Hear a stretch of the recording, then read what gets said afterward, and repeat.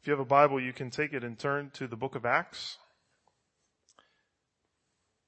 the fifth book there in the New Testament, Acts chapter 4, and we will be in verses 1 through 31.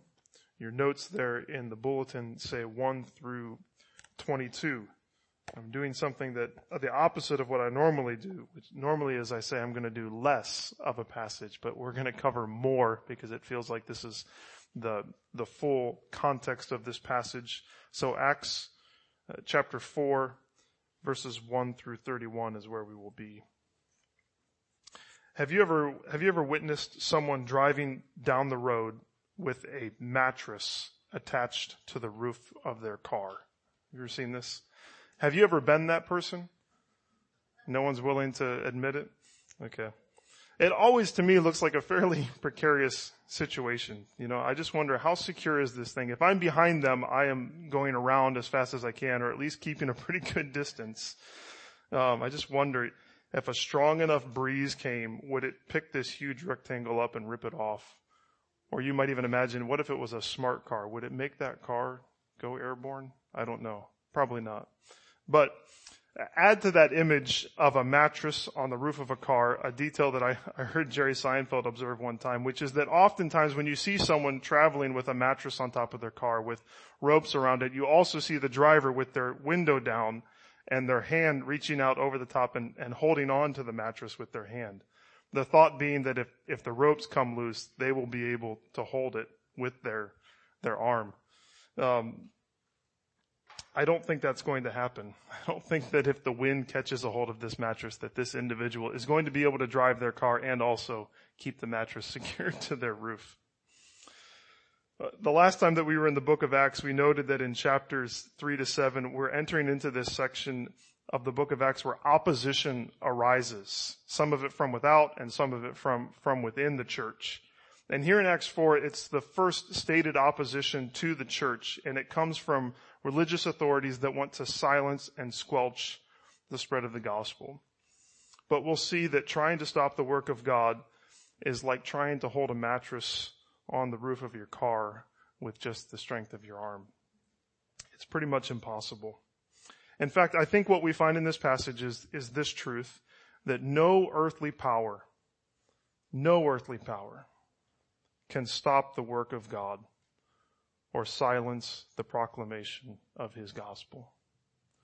No earthly power, not one, can stop the work of God or silence the proclamation of his gospel.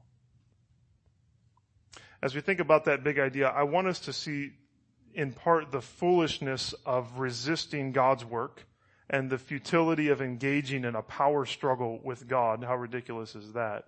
But I also want us to see what it looks like to surrender to God's power and to work with him for his glory. I want us to walk away with confidence, not only in the fact that no earthly power can stop the work of God or silence the proclamation of his gospel, but also with confidence that he can use us in this task. A confidence that would flow from the clarity about who we are called to be as proclaimers of God's good news. A confidence that's filled with excitement that for all of the ways that we might fail in life, or all the ways that we might be confused about life, or for all the ways that we feel like the small things that we do in Jesus' name are useless, we are in fact a part of a movement that cannot fail. Remember, the book of Acts is calling us to join in on the unstoppable, ever-expanding, Spirit-empowered spread of the good word of Jesus to all people for the glory of God. And we are invited to join in on this task. We are invited to join in on this work, and we can join in with confidence knowing that nothing can stop it and nothing can silence it. We're going to read Acts 4, 1 to 31, a longer section, but let me give you the context. When we left the story, Peter had just healed a man, you remember, who had been lame from birth. He'd healed him in the name and in the power of Jesus. Not surprisingly, that kind of a miracle attracted a large crowd, and Peter and John relocated to Solomon's porch, and Peter took the opportunity to proclaim the gospel.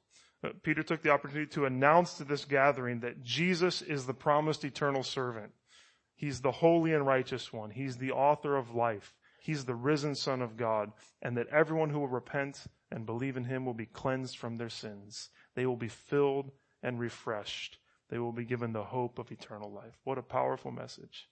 He proclaims that. And then in chapter 4, beginning in verse 1, we read, "And as they," this is Peter and John, "were speaking to the people, the priests and the captain of the temple and the Sadducees came upon them greatly annoyed because they were teaching the people and proclaiming in Jesus the resurrection from the dead. And they arrested them and put them in custody until the next day, for it was already evening. But many of those who had heard the word believed, and the number of the men came to about 5,000. On the next day, their rulers and elders and scribes gathered together in Jerusalem with Annas the high priest and Caiaphas and John and Alexander and all who were of the high priestly family. And when they had set them in the midst, they inquired, "By what power or by what name did you do this?" Then Peter, filled with the Holy Spirit, said to them, "Rulers of the people and elders, if we are being examined today concerning a good deed done to a crippled man, by what means this man has been healed, let it be known to all of you and to all the people of Israel that by the name of Jesus Christ of Nazareth, whom you crucified, whom God raised from the dead, by him this man is standing before you well. This Jesus is the stone that was rejected by you, the builders, which has become the cornerstone. And there is salvation in no one else, for there is no other name under heaven given among men by which we must be saved." Now when they saw the boldness of Peter and John and perceived that they were uneducated common men, they were astonished, and they recognized that they had been with Jesus. But seeing the man who was healed standing beside them, they had nothing to say in opposition. But when they had commanded them to leave the council, they conferred with one another, saying, "What shall we do with these men? For that a notable sign has been performed through them is evident to all the inhabitants of Jerusalem, and we cannot deny it. But in order that it may spread no further among the people, let us warn them to speak no more to anyone in this name." So they called them and charged them not to speak or teach at all in the name of Jesus. But Peter and John answered them, "Whether it's right in the sight of God to listen to you rather than to God, you must judge. For we cannot but speak what we have seen and heard." And when they had further threatened them, they let them go, finding no way to punish them because of the people. For all were praising God for what had happened. For the man on whom this sign of healing was performed was more than 40 years old. When they were released, they went to their friends and reported what the chief priests and the elders had said to them. And when they heard it, they lifted their voices together to God and said, "Sovereign Lord, who made the heaven and the earth and the sea and everything in them, who through the mouth of our father David, your servant, said by the Holy Spirit, why did the Gentiles rage and the people plot in vain? The kings of the earth set themselves, and the rulers were gathered together against the Lord and against his anointed. For truly in this city there were gathered together against your holy servant Jesus, whom you anointed, both Herod and Pontius Pilate, along with the Gentiles and the people of Israel, to do whatever your hand and your plan had predestined to take place. And now, Lord, look upon their threats, and grant to your servants to continue to speak your word with all boldness, while you stretch out your hand to heal, and signs and wonders are performed through the name of your holy servant Jesus."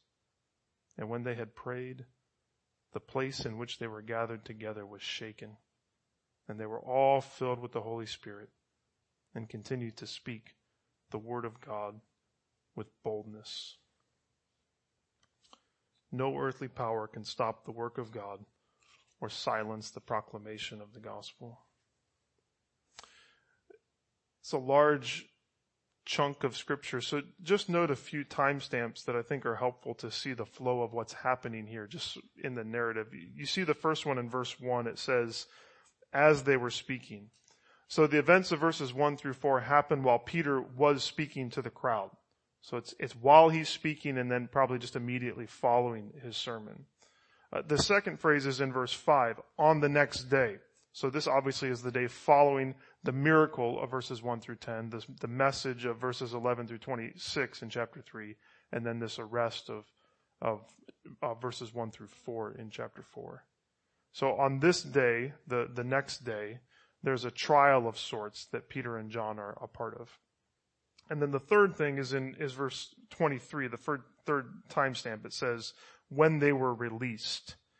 So later on that day, after the trial, they were released, and these are the things that happened after that. So you kind of get a flow of what's happening during this time period. Having seen that, I want us to look at the story in verses 1 through 12, and then in verses 13 through 31, I want us to see a couple contrasting attitudes. The contrasting attitudes and worldview and whatever you might want to call it of the religious authorities, and then of the early church, of the followers of Jesus. So just to give you kind of where we're going, there'll be 4 main thoughts to walk through the passage. 2 of those are going to organize verses 1 through 12 as we sort of just see the narrative. And then in verses 13 through 31, 2 more contrasting these religious authorities with the followers of Jesus. So that's where we're heading. The first thing to note, though, is in verses 1 through 6, and this is what we see. We see the gathering of the council and the gathering of souls. There's the gathering of the council and the gathering of souls. We have some groups that are forming. The first consists of the priests, the captains of the temple, and the Sadducees. That's this gathering of the council. These 3 groups, they're rulers within the religious system there in Jerusalem. They had their differences, but what they had in common is that they wanted to keep peace in Jerusalem, especially amongst the Jewish people. Whether that was peace in the temple itself or peace just amongst the city and amongst the Roman authorities, the point is that they were not fans of uprisings. They were not fans of disruptions of any kind. They wanted to keep things going the way that they had been going. They wanted to keep peace. And therefore, they are united in being annoyed with Peter and John. I love that that's what the word says. They were greatly annoyed. Not only were Peter and John causing a disruption, but they were also proclaiming in Jesus the resurrection of the dead. Now, the Sadducees in particular would have had problem with that. That's a doctrine that they despised. They didn't think that there was a resurrection. It was a teaching that all of them despised because it had to do with Jesus.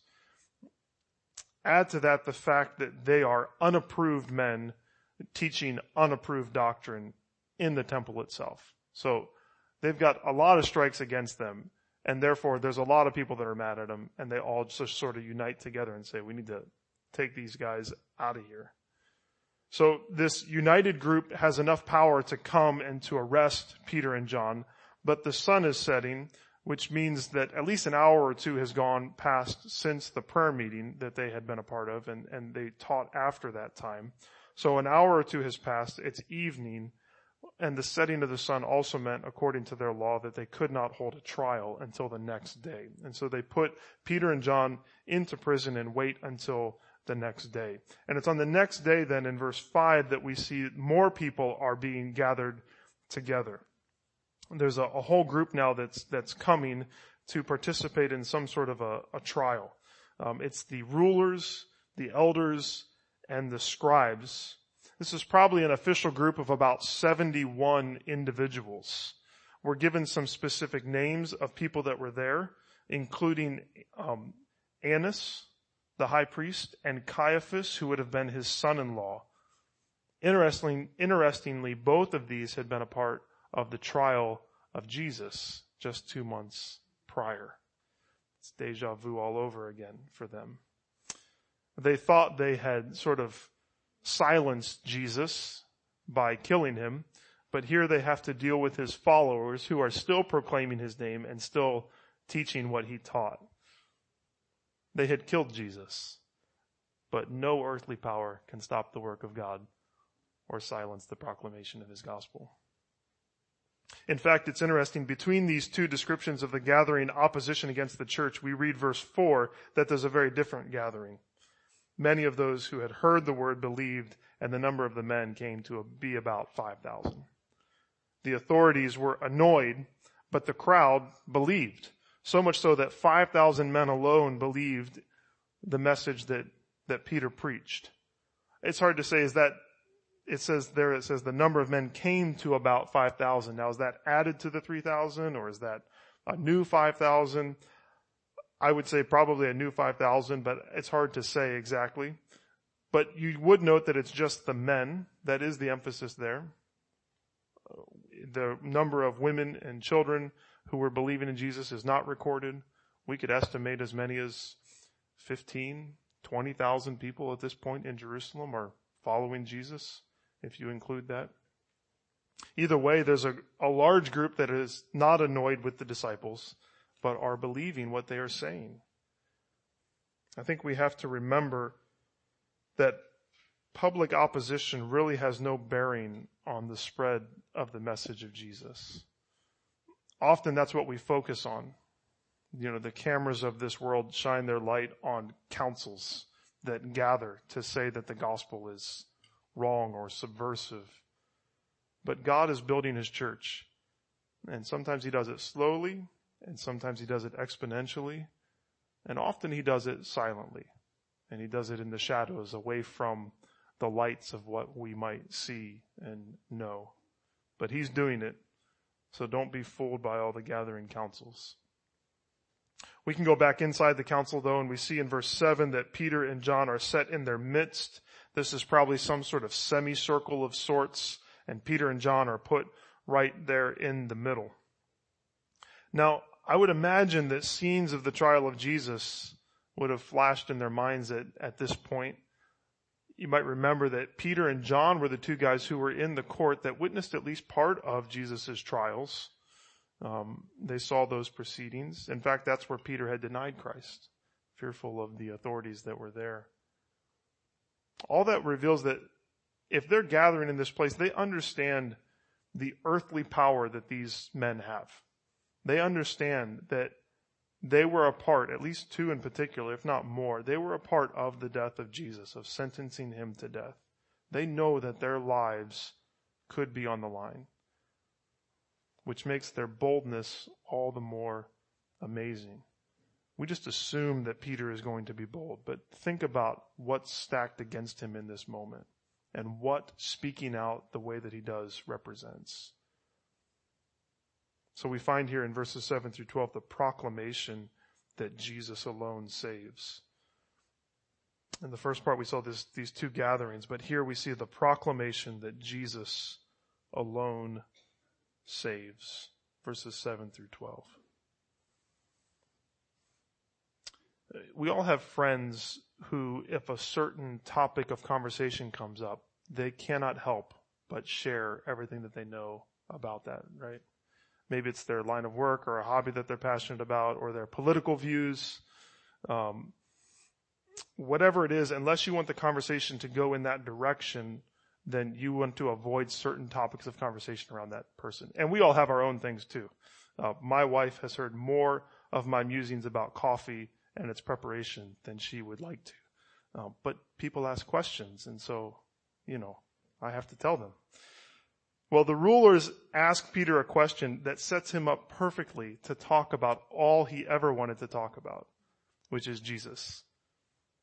May the same be true for us, I guess, right? So these are Peter's words in response to this question: by what power or by what name did you do this? They're Peter's words, but they are also the words of Jesus given to Peter by the Spirit, just as Jesus had promised he would do in Luke 21:12 and following. He said there, "They will lay their hands on you and persecute you, delivering you up to the synagogues and prisons, and you will be brought before kings and governors for my name's sake. This will be your opportunity to bear witness. Settle it therefore in your minds not to meditate beforehand how to answer, for I will give you a mouth and wisdom, which none of your adversaries will be able to withstand or contradict." This is fulfilled right here in what Peter does. You see that his mouth is filled with wisdom from God, such that the authorities say, "Who is this guy?" So here he is, empowered by the Spirit, filled with the words of Jesus, and he begins to answer their question, I think, with a somewhat comical statement. He says, if we are on trial because of kindness done to a crippled man, then this is how we answer. It's sort of a, wait, you're arresting us because we healed someone? That's what you're upset about?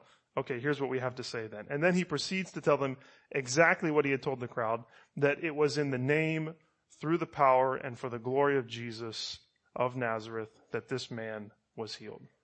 For the third time in the book of Acts, he describes Jesus in this way of saying, the one that you crucified, who God raised from the dead. He keeps hammering that point. And again, think of the boldness in this atmosphere to say that, the one you crucified and God raised from the dead. He reminds us of how central the crucifixion and the resurrection are to our faith. And then yet again, Peter turns to the Old Testament, as he continually does. He points out the death and the resurrection of Jesus, and then he goes to the Old Testament to reinforce what he is teaching. And he references Psalm 118:22 this time, which we read as our call to worship. The stone that the builders rejected has become the cornerstone. This is a text that Jesus himself cited, referring to himself. And so Peter confidently does the same thing. F.F. Bruce, a commentator, summarizes the meaning of this verse succinctly for us. He writes, both here and in later Christian use of this testimony, the builders are interpreted as the rulers of the Jewish nation who failed to acknowledge Jesus as the divinely sent deliverer. But the stone which they disregarded has now received from God the place of highest distinction. Jesus now sits enthroned at God's right hand. It's a powerful statement to add to think about. If Jesus is the cornerstone and you throw out the cornerstone, you destroy the building. So Peter is saying, he's proclaiming that rejection of Jesus destroys the heart of his faith and the heart of their faith, of the Jewish faith itself, because Jesus is the Messiah, and the hope of the Messiah is the cornerstone of the hope that the people of Israel had. And his next statement then drives home this point. Jesus, he says, is the only name that God has given through whom men and women can be saved. What a powerful verse. Let's break down verse 12 just briefly, phrase by phrase here. There is salvation. There is hope. Not simply of physical healing like they had just witnessed, but there is hope of soul salvation, of forgiveness, of being made eternally right with God. There is salvation in no one else. There are not many ways to God. There is only one way. There is only one Savior. There is only one Lord and Christ. There is salvation in no one else, for there is no other name under heaven, no other human being, no other so-called God, no other religious leader has the power that Jesus has, because no other name of any human being can save, because no other human being has ever lived a sinless life and conquered death by dying and rising again. And no other human being is a human being and also God at the exact same time. Jesus is unique. There is salvation in no one else, for there is no other name under heaven given among men. Jesus is not a path to God. He is a Savior sent from God. He's given. God is on a rescue mission, and Jesus has been given. He's been sent to rescue dead and helpless sinners like you and me. There is salvation in no one else, for there is no other name under heaven given among men by which we must be saved. I think that shows us that a decision must be made. Inaction brings eternal condemnation.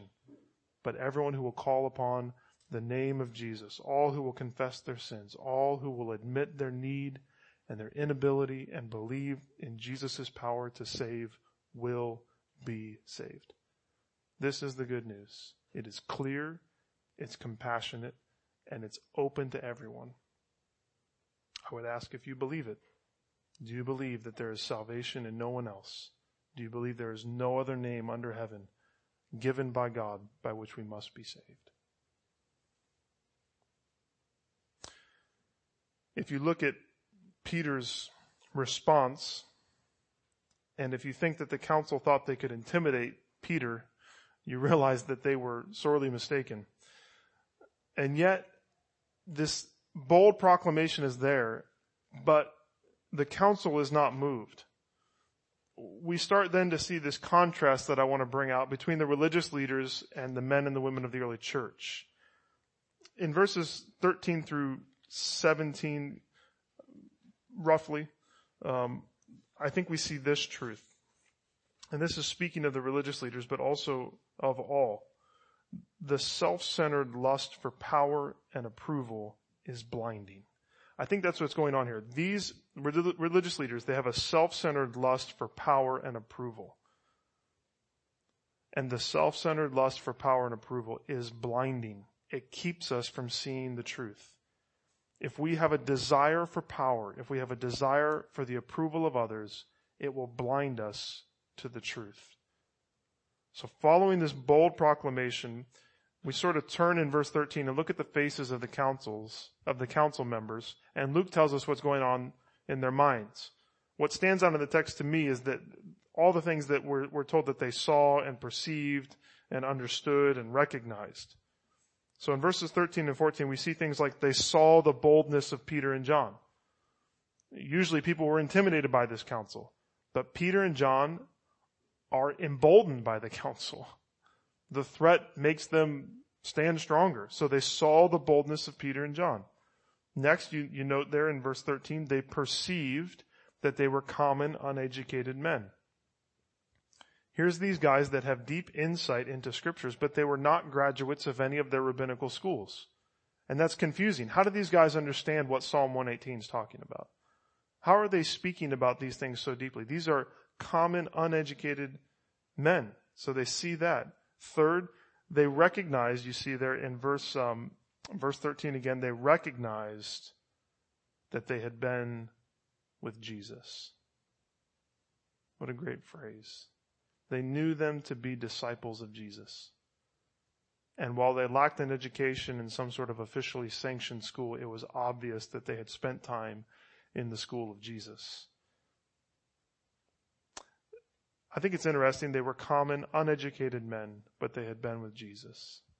Those two thoughts don't negate the value of formal education in theology or ministry or whatever you might think, but they do remind us that an education of that kind pales in comparison to focused time learning at the feet of Jesus.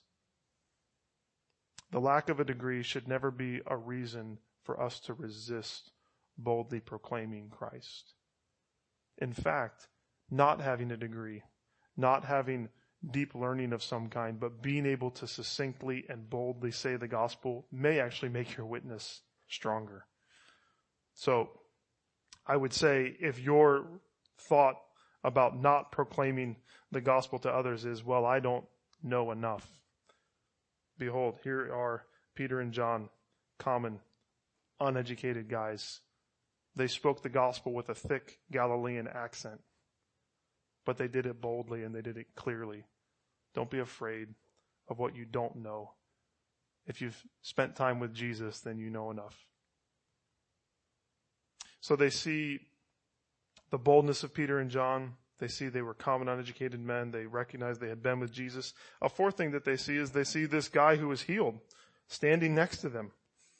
He just won't go away, will he? I wonder if he had been arrested as well. I don't know. Or if he just kind of hung around until Peter and John showed back up. Because remember, he wouldn't stop clinging to them. And so they went to jail, and maybe he just sort of waited around until they came out so that he could stay there with them. But there he is standing next to them. And in response to all of this, they said there's no denying that something amazing had happened. They don't even argue with their claim that Jesus rose from the dead. Verse 14 tells us they had nothing to say in opposition. They had nothing to say. They couldn't say anything. But they had to do something, is what they thought. They couldn't deny that something had happened. So they tried to silence it. Rather than listen, Rather than seek to understand all the things that they were seeing, they decided to plug their ears and close their eyes, and then try to plug the ears and close the eyes of everyone in the city. We gotta keep this quiet. So, it's interesting. It says they send them out. They send Peter and John and probably the man who had been healed. They send them out and they leave the council, and then they start to talk to one another. And they say, what are we going to do? I mean, we can't deny that something has happened. Everyone in Jerusalem knows that something happened. But let's do this. Let's try to contain it. Okay. We'll warn them. We'll just say, you can't talk in the name of Jesus anymore. That'll be good, right? So they call Peter and John back in. They give this warning, don't talk in Jesus' name anymore. And they assume that's the end of it. They assume that, like them, every man has a price. That their price is power. We want to hold on to our power, and we're not going to let go of that power for anything. They would ignore the clear evidence of their eyes and their ears in order to keep the status quo. They would refuse to take a stand on anything because it could lose the approval of the people around them. And they could lose their power if they said they believed in Jesus. So they're not going to give that up. And they assume that the disciples have that same sort of price. Keeping control, being like, these are powerful influences that pull people away from allegiance to Jesus. We don't want to allow Jesus to have control of our lives. We want to call the shots. We want to determine what we say and do. Or we don't want to be looked down on we don't want to be looked down on by others. We value the praises of men and women more than we value the praises of God. But that self-centered lust for power and approval will blind us to the truth, because all we're thinking about is ourselves. It was blinding these leaders, and in their blindness, they assumed that Peter and John could be threatened into obedience. If we threaten their lives or if we threaten their comfort, that's a price they won't be willing to pay. But they had forgotten that these men had been with Jesus, and Jesus told them that this thing was going to happen. The disciples and all who follow Christ, as Russell read for us, understood that if they persecuted him, they will persecute us. So for these men, the self-centered lust for power and approval was blinding, but for the disciples, it was totally different. And for all Christians, this is what is true.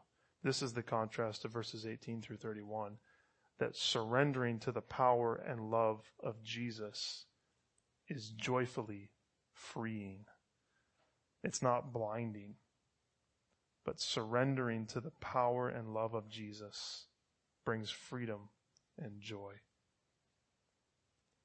These guys were self-centered, thinking only about themselves and trying to build up their own power.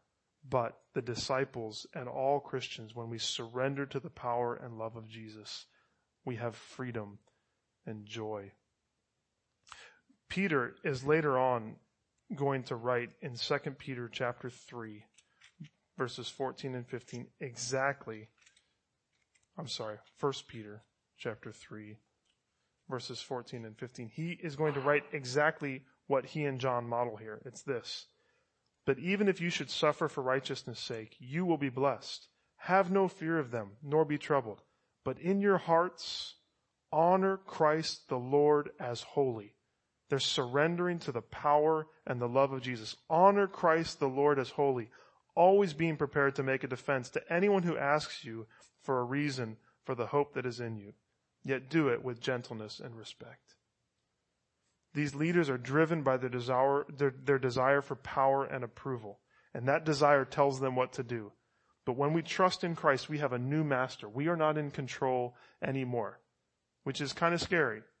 But it's also joyfully freeing, because Jesus gets to call the shots. When we surrender to the lordship of Jesus, we welcome his love into our lives. Then we start to look like these believers. We've settled things. We have unshaking convictions. Here's what we know for sure. If we have surrendered to the power and love of Jesus, here's what we know for sure that we see that they knew for sure. First, there is no question about who we want to please. There's no question in our minds about who we want to please. Who do we want to be happy with what we do? There's no question in our mind. The religious leaders were concerned about everyone else's opinion, but the disciples are concerned about one thing. When they answer, they say, whether it is right in the sight of God to listen to you rather than to God, you must judge. What are they concerned about? What is right in the sight of God? They live before God's face, that coram Deo that we've talked about, and they live before his face alone. They're not concerned with what Annas or Caiaphas or Alexander or anyone else thinks. They're concerned, what does God think? What does God want me to do? What would please God? And so they say, you guys can decide what's right. But we think that God doesn't want us to stop talking about Jesus.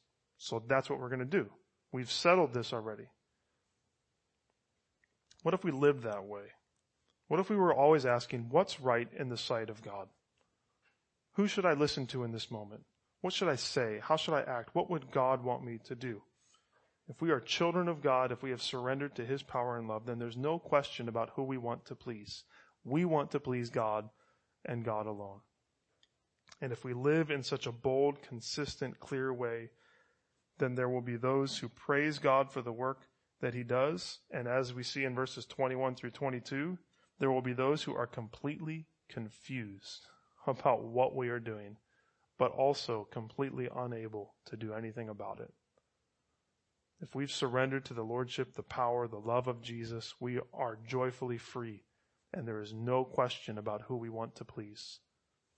There's also no doubt about God's sovereign rule over all. There is no doubt in our minds about God's sovereign rule over everything. Peter and John return to their friends, we're told, and they tell them everything that the chief priests and the elders had said. They come back, they say, they threatened us. They say we're not allowed to talk about Jesus anymore or do anything in his name. And we read in verse 24, and when they heard it, they lifted their voices together to God and said, and you think that maybe in that moment they're going to say, oh no, God, we're scared now. What do we do? Should we keep talking in the name of Jesus? But rather they start by acknowledging God's control. They talk about his control over creation. He's the one who made all things. He holds all things together. The world is his.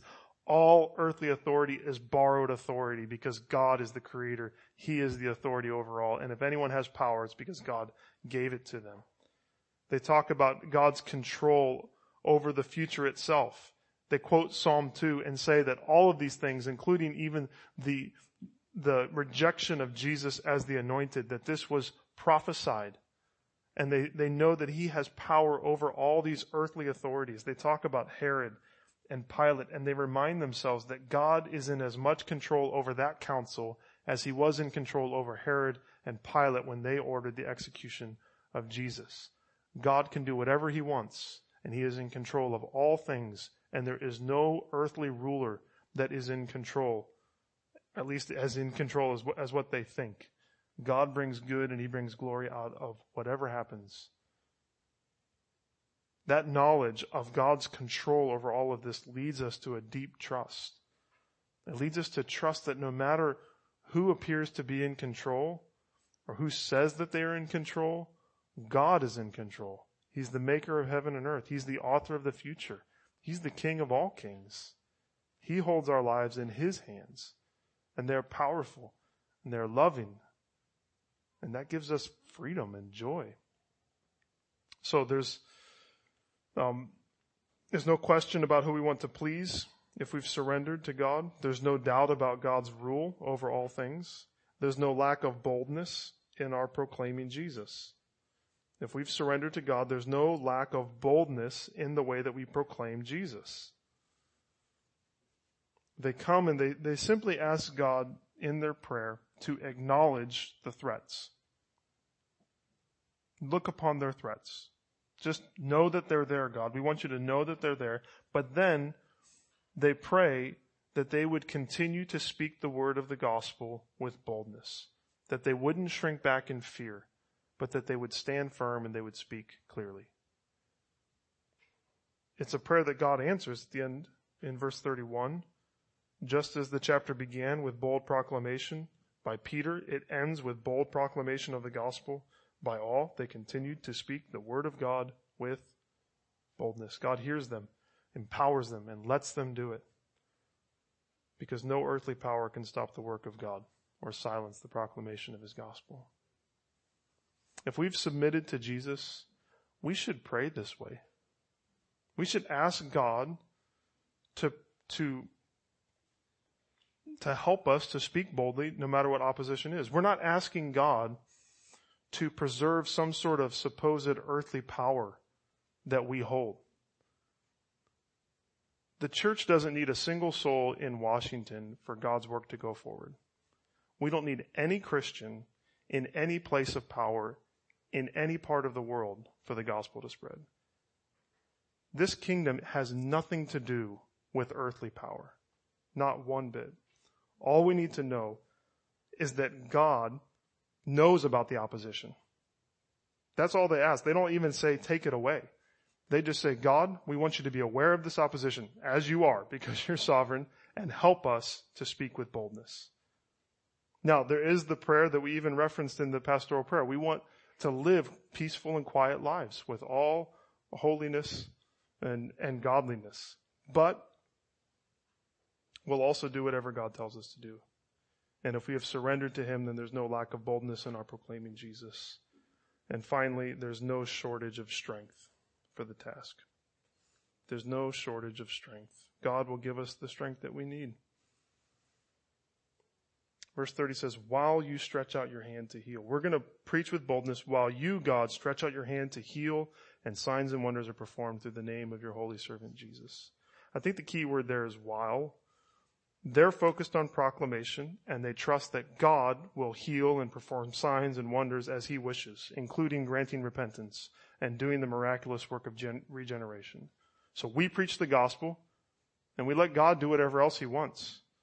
He, of course, is the author of salvation from beginning to end. He does the work of salvation. And he can choose to do miraculous works of power if he wants to push his gospel forward. I think we should feel free to pray like this, to pray for signs of healing. Healing like this lame man was healed. Because if we're praying for it rightly, we're not praying for some sort of exaltation of this man. We're not praying for some sort of exaltation of the person who heals that man. We're praying for the exaltation of Jesus in the ingathering of souls because of these signs and wonders that God does. I think it's interesting. We know so much about this guy. He's 40 years old.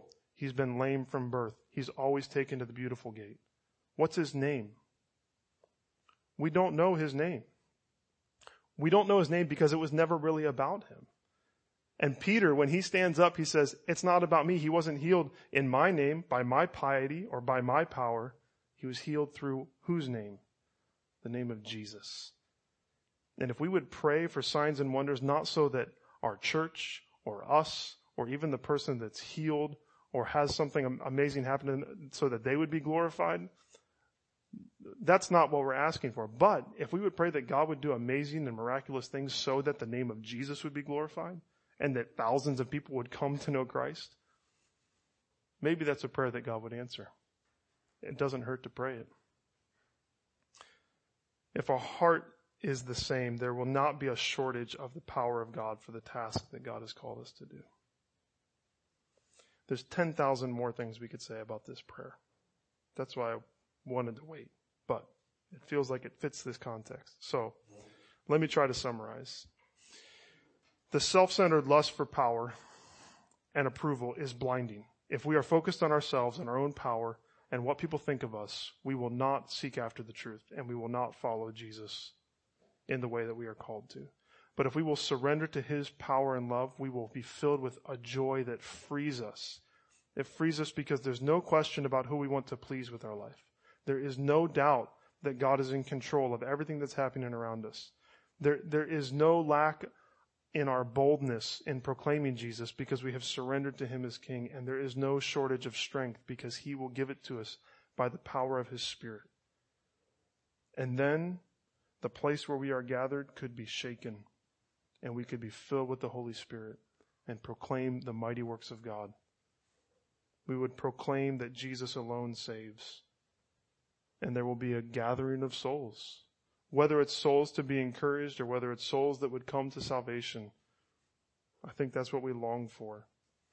And if there's gathering of counsel, that's fine too, because we have settled in our minds that we are surrendered to the power and the love of Jesus. And we know that no earthly power can ever stop the work of God or silence the proclamation of his gospel.